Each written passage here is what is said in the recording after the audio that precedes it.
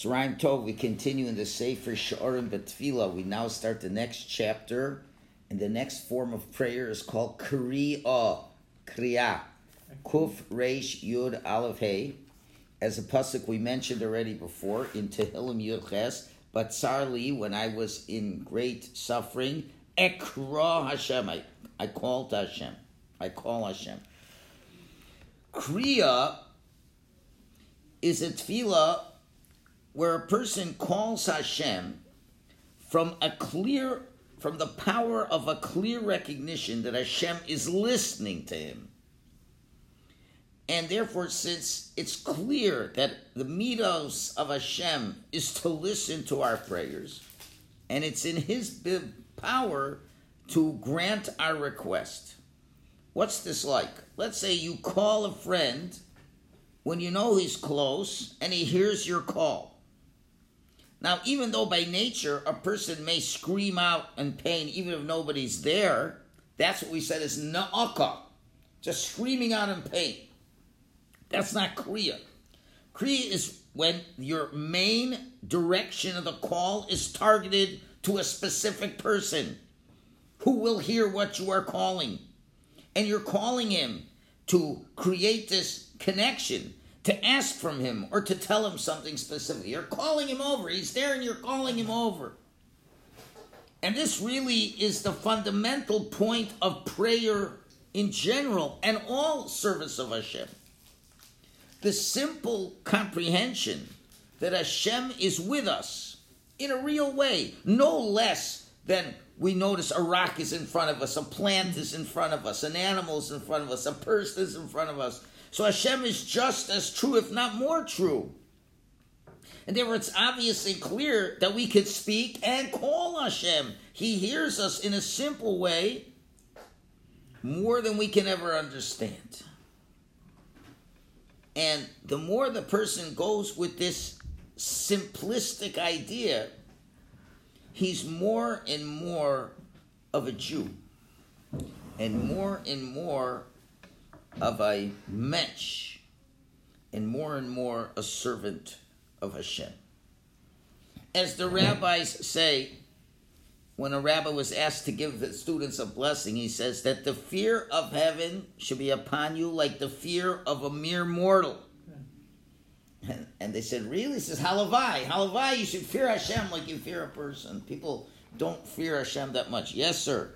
So these 12 forms of prayers, are they in sequence or they're random? No, it's not necessarily a sequence. I think this should be first. Okay. First you call and then... Well, there are different concepts over here. Okay. And it's interesting why the order of the tzaddik is this. I can't really tell you. Okay, thank you.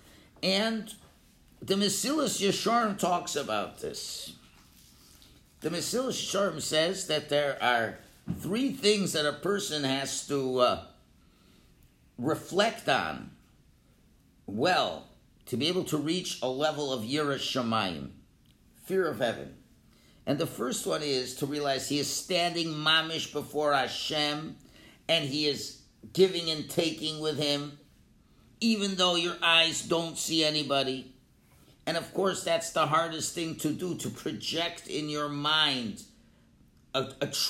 some idea of a reality of Hashem, even though your senses don't help you with this.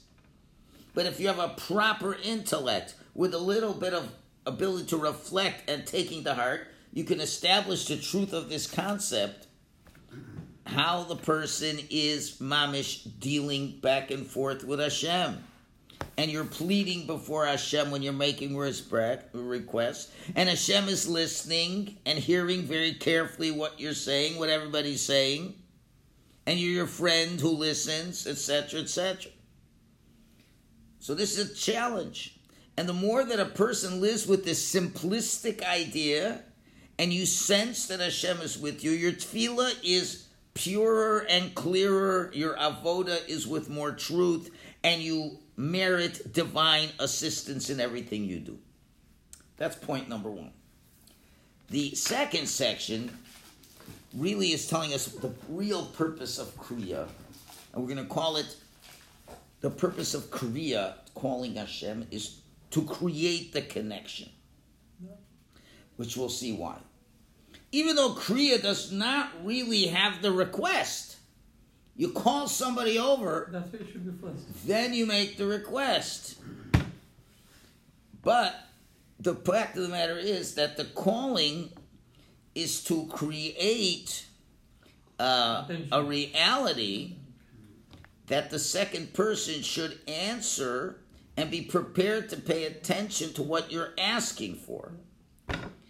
Okay.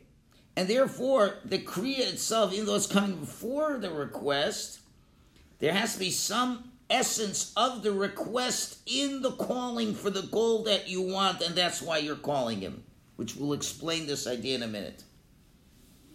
Okay, and that's why, interestingly, when you call somebody, you usually call him by his name. Hey, Moshe. You usually don't say, hey, you. Hey, Moshe. Why do we need to have the name when you're calling somebody? Well, obviously, the simple answer is because the guy won't even know you're talking to him if you don't say his name. But the name you're going to call him, we'll see in a minute, really is already telling us what you're going to ask from the person. Because we know that a name really defines the essence of something. And when God said to the angels about first man, he says his wisdom is greater than yours because he knows how to give all the animals names. And it's not just random names, but he understood the essence of what an animal is projected in his name. So when you call someone by name, you're calling him because you want to speak to him about something that he is very much connected to in the ability to help you over there, what you're calling him for. If you need a certain benefit, went to that person specifically, and you call him his name because this name is an expression of his nature and powers, which he carries with him that you want him to use in order to answer your request. Now, we're going to find that a little bit difficult to understand this, because when you call a guy Avram or Moshe or David, those are names of patriarchs and people beforehand. Now, of course, there's a spiritual connection between the name of the person, but it's very concealed. We don't really understand it. Only Hashem understands this. But here's a proper analogy. What does a child call his father? Abba. Abba. Why? Because he's an Abba. What do you call your Rebbe? Your rabbi, Rebbe. Because he's his Rebbe that answers his questions. That's the name also. And when you call your father, you understand what your father's capable of doing. You ask your rabbi, you understand what he's capable of doing. So when you call HaKadosh Baruch Hu, it's because it's clear that Hashem is close to you and can answer your prayers. And when you call out in his name, the name of Rachamim, Yud Kei Vav Kei, the way we pronounce is Ado and Noi, that means we're referring to God as the God of mercy. Hashem, Hashem, Kel Rachum V'Chanun. That Hashem, in our relationship with us, we know that he's the merciful one. And that's the name we call him. And therefore, the Keriah, the way we call Hashem, is really the power of prayer. The Shalom brings down a very famous statement. We've shared it in the past. Why is it that Jewish people pray and they don't get answers? Because they don't know to pray to God's name. Yeah. And we talked about that's Rosh Chodesh, what's the permutation of Yud Kei Vav Kei, etc., etc. But on the simplest level, and he brings a pasuk in Tehillim, it says, Hashem says, Asagveyu, I will keep him safe. About a Jew. Ki Yod Ashmi, he knows my name, Yikreini, he calls me, and I answer him. It comes out that when you call Hashem, that's a good reason for Hashem to answer. Let's give a couple examples of this. A poor person needs some charity. And he calls somebody, Adoni ha'ashir, my master the rich man. Oh, Adoni tov lev, my master of good heart. When you're already calling him, you're already asking for something. You're a rich man and you can help me. You're a compassionate man, you can help me. Okay? And that's how we call Hashem. Hashem, we're calling you in your name because we know what you're capable of doing. So let's give a good example. He's very good at the examples, Rav Pinkus here. Here's a good example of calling out. You're going out at night, late, it's dark, you have a lot of money, and all of a sudden comes a miscreant with a gun, says, stick him up, your money or your life. And at that moment, he happens to notice a police car. And he screams out, "Allo, allo, police!" Now there's a lot of other cars driving by. And if he just screams out, "Help!" that could be directed to anybody. That's like sha'ava, tza'aka. But with such a clarity, when you're calling out, he chose a specific one to call out specifically. Police. That's the name that evokes a person who's going to come and help you. Because they always do Hatzalah. That's his specialty. Okay? Right? And when you call out the police, how much joy and trust lies in that calling out. Because you see someone exactly here who's near you who can help you. Say, police! Come here and help me and do what you normally do. So now, for sure, let's say by Moshe Rabbeinu, after the sin of the golden calf, it says, Vayavor Hashem al panav, Hashem passed before Moshe. Vayikra, and Moshe called out, Hashem, Hashem, kel rachum v'chanon. What was going on exactly at that time? At that time, Moshe was very much afraid. He was the one who brought the Jews to Sinai. They heard the 10 Commandments. He's going up to the mountain. Moshe now has fame and fortune, Torah, the eternity of the Jewish people, the purpose of the world. It's all being realized. So much has happened. And now, with the sin of the golden calf, it can all be lost. You understand what kind of terrible sorrow the Jews are? Hashem says, I'm going to wipe them all out. So it says, Vayavor Hashem al panav. Hashem passed before Moshe. Vayikra. And what did he call? Hashem. Hello, Hashem. The one of ultimate chesed, who has unlimited power, unlimited rachamim. How much you care, unlimited. And that's we understand that was the call. And therefore, each and every one of us, when we call out in our prayers to Hashem, especially in difficult times, when Hashem is passing, you think Hashem's just sleeping, like Joe Biden doesn't get up till 10 o'clock, and he's on a beach somewhere in Vermont. Hashem is very, very close to us now. And when we say Hashem, what does that mean? What power lies in that word? And let's take the mashal of policeman a little further. What if the policeman's there, same situation? And what if even more? It's not that he just happened to be there. You already hired a security. You hired police to protect you. Okay, let's say, before the holidays, you're hiring a policeman, not a security guard, a policeman with a gun. We never know what's going to happen nowadays. And they got a rifle, and they're right next to you, and now a burglar comes, and you're screaming out, "Policeman, save me!" So that's the same thing when we say, Elokai, my God, with everything that it means, my God. I'm calling out to you. What kind of simcha should it be?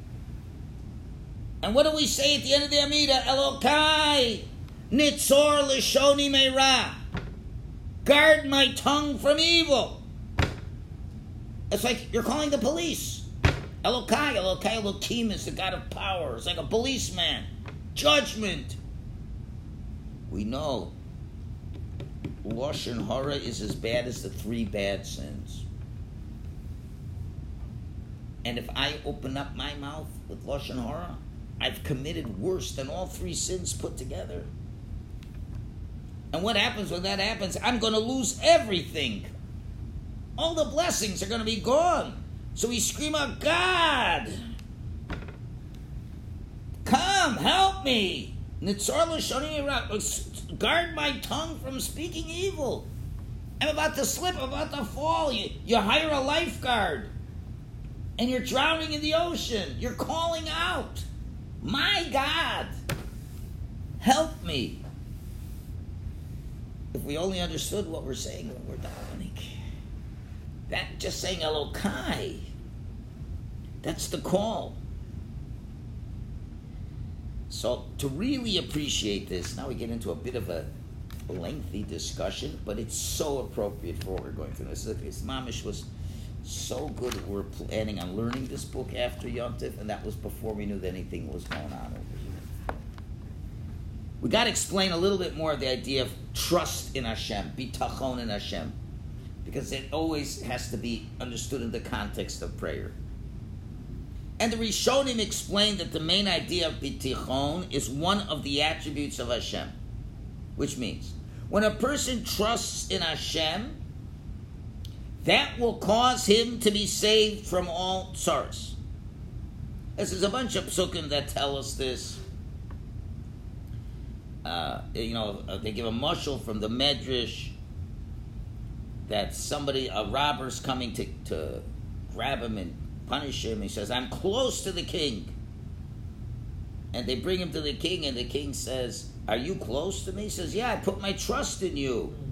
Oh, since you put your trust in me, I will help you. This is the point. This is the rule to always know. That when you have bitachon in Hashem, that is the reason why Hashem should worry about you and save you, even though you're not worthy based on past performance. And that's what the Vilna Gaon says on the Pasuk in Tehillim.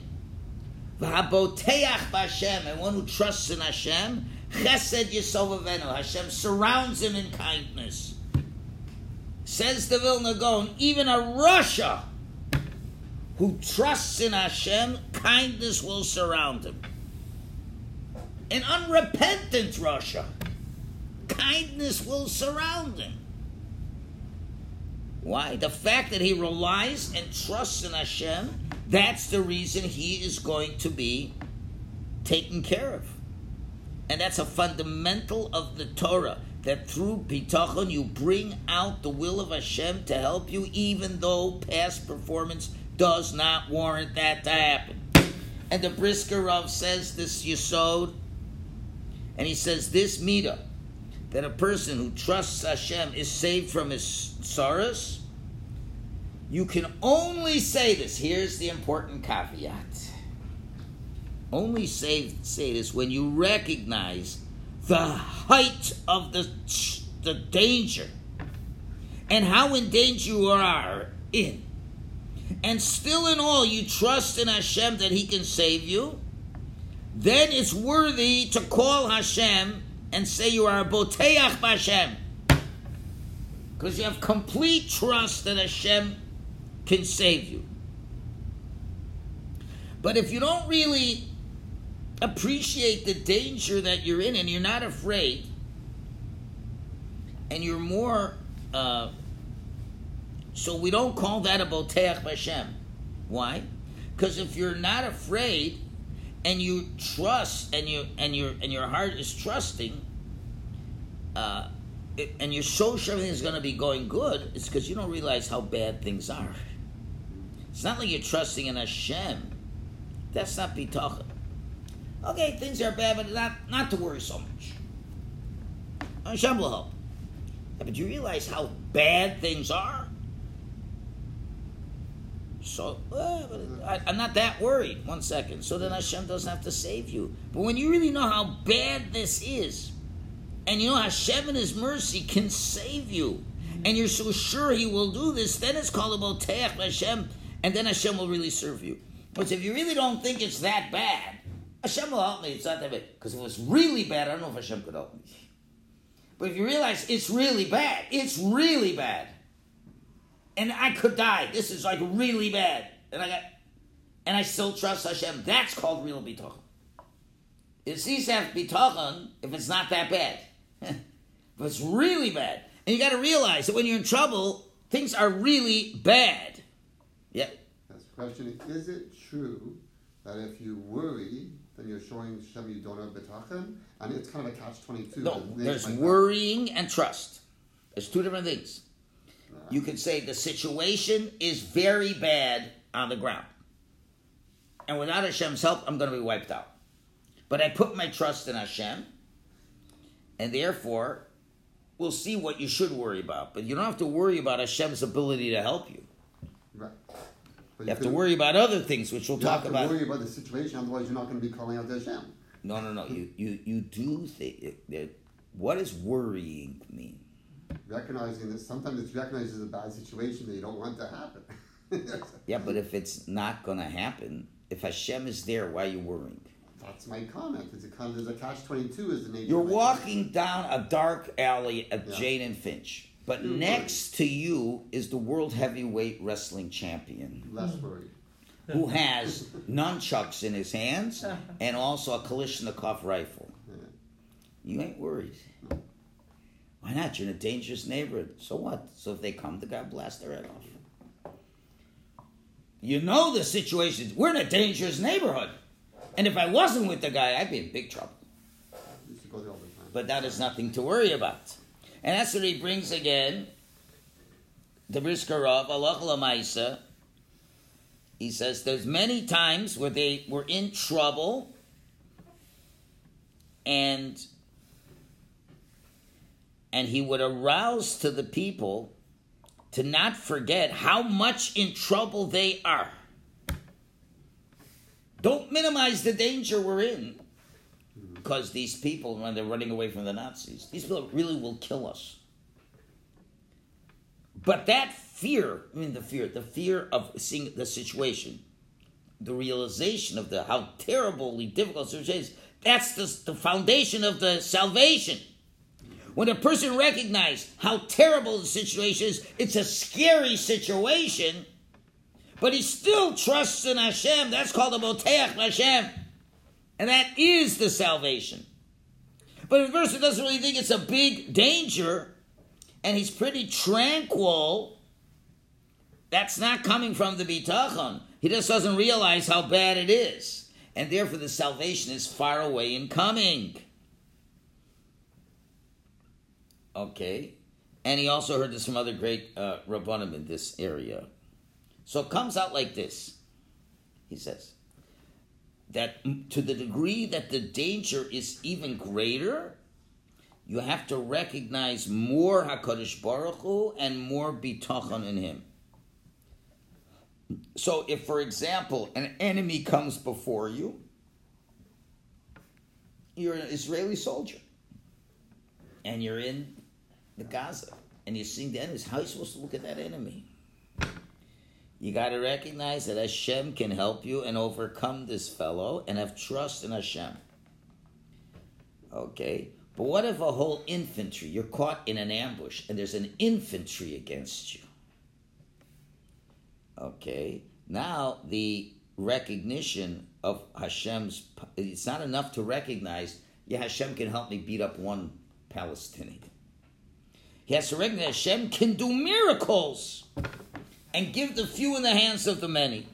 And to trust that truly, and that's the greatest understanding to have, and that's a very great amount of bitachon, and it's a little bit harder level of bitachon to reach. Okay, you can say, yeah, okay, they're going to come, but I can outshoot them. And Hashem will help me. That's not it. You gotta realize, no. This is like really bad.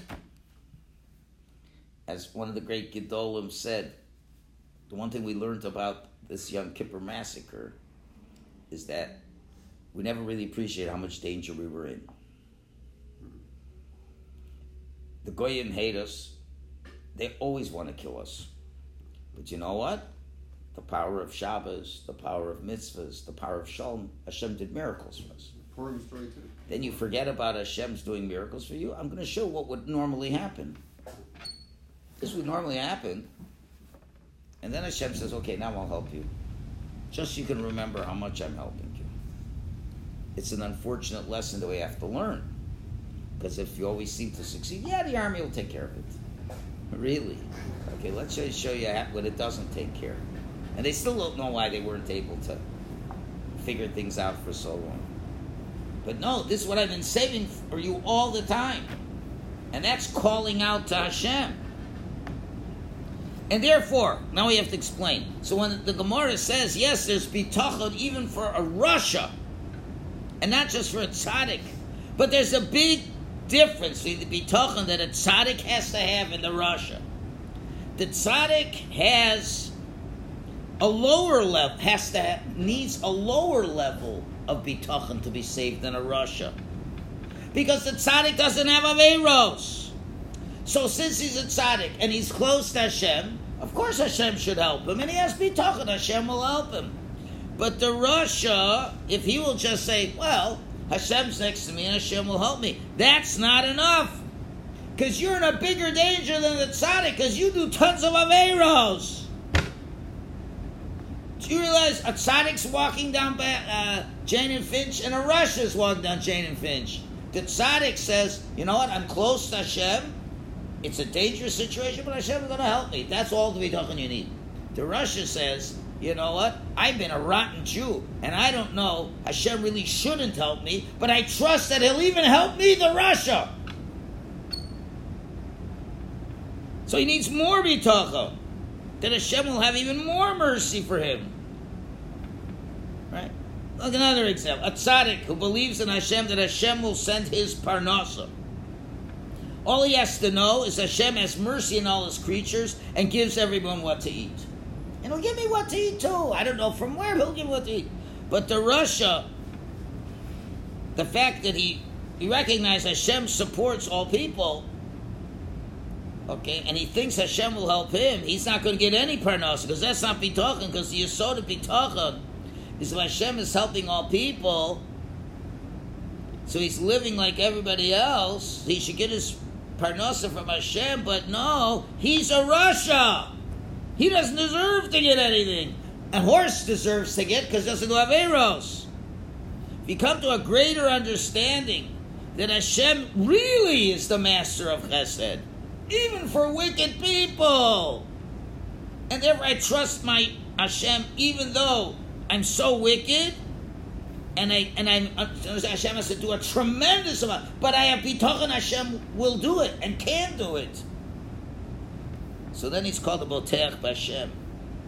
But if he doesn't realize his great wickedness, and he says Hashem will just save me like he saves wicked people, that's not enough bitachon. He has to realize I'm really terrible. And to think all the chasadim that Hashem does, endless. And Hashem does this with even people who do the worst sins, and I have confidence in Hashem's will to help me. That comes out, he will be helped. So the worse you are, the more bitachon you need. That's what comes out. And now this explains a very crazy thing. We know Manasseh, the terrible King Manasseh, who did all the terrible things in the world, was the worst king ever. And he got captured by cannibals. And he was going to be dinner.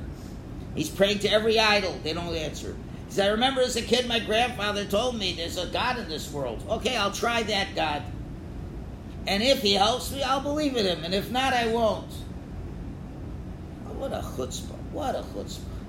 The angels haven't said, don't accept his prayer. Ah, chutzpah. Hashem says, I have to, because if I don't, that's going to close the door of tshuva to others. So what was the... obviously, that... what was Manasseh's criticism? Hashem doesn't answer my tefillos. You know better than anybody else. What do you mean? You know why you know better? Because you're a rotten bum. And therefore it makes sense he should not be answered. And if he answers him, well, what does that prove? And he says like this: if Hashem does not accept my tshuva, then there's something so powerful that even Hashem can't do. If I'm that wicked, and Hashem doesn't save me, it means he can't save me. He's not that powerful. But if I'm that wicked, and I'm so wicked that really I don't deserve being saved, but I'm showing trust in you that you could save me, show me that you could save me, that is real Keriah. That was really calling out. He's calling Hashem by name. And Hashem, if you are what you claim to be, so merciful, that even though I don't deserve it, show me how merciful, then I'll see that you're different than any other gods. And Hashem says, I can't lock the door of Baalei Tshuva. Because there is a place of mercy for the wicked. Now, obviously Hashem will decide when or not. He's hoping that maybe we'll get a little tshuva later on. But he really is saying, just like that comic strip where the ganef is going in your house to steal and he's kissing the mezuzah. He's saying, I know Hashem, you could help me. Okay. Well, I don't know if Hashem will help him under that circumstance, but if he's getting punished for something, he says, Hashem, I know you could help me. Now, it wouldn't hurt to maybe regret a little bit, but you have to realize you need more help than the next guy. And you have to recognize that Hashem can do more help to the next guy. Because your mercy is endless. And I'm relying on your endless mercy. Okay, we'll have to stop it over here. We'll continue tomorrow morning in the Yirtzeh Hashem.